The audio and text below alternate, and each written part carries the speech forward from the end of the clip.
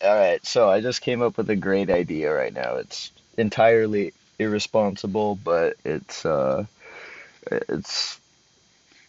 tremendous and actually, yeah, whatever. It's food for thought, and it's this.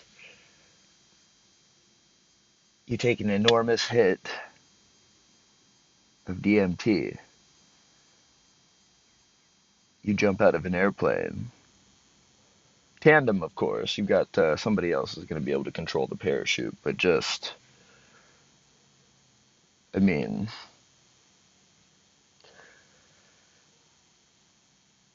yeah, I don't know. I would do that. Not that it's not like just out of, it's out of control intense smoking it without jumping out of a plane anyway. But if we were, I don't know, if it was just, I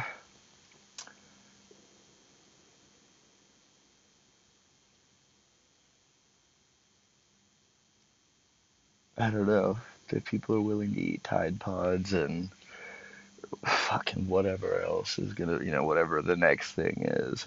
That's, well, I guess that's what I'm trying to launch is the next thing. A lot of people just don't have as much access to planes and parachutes and the cost of doing it to be able to try the challenge.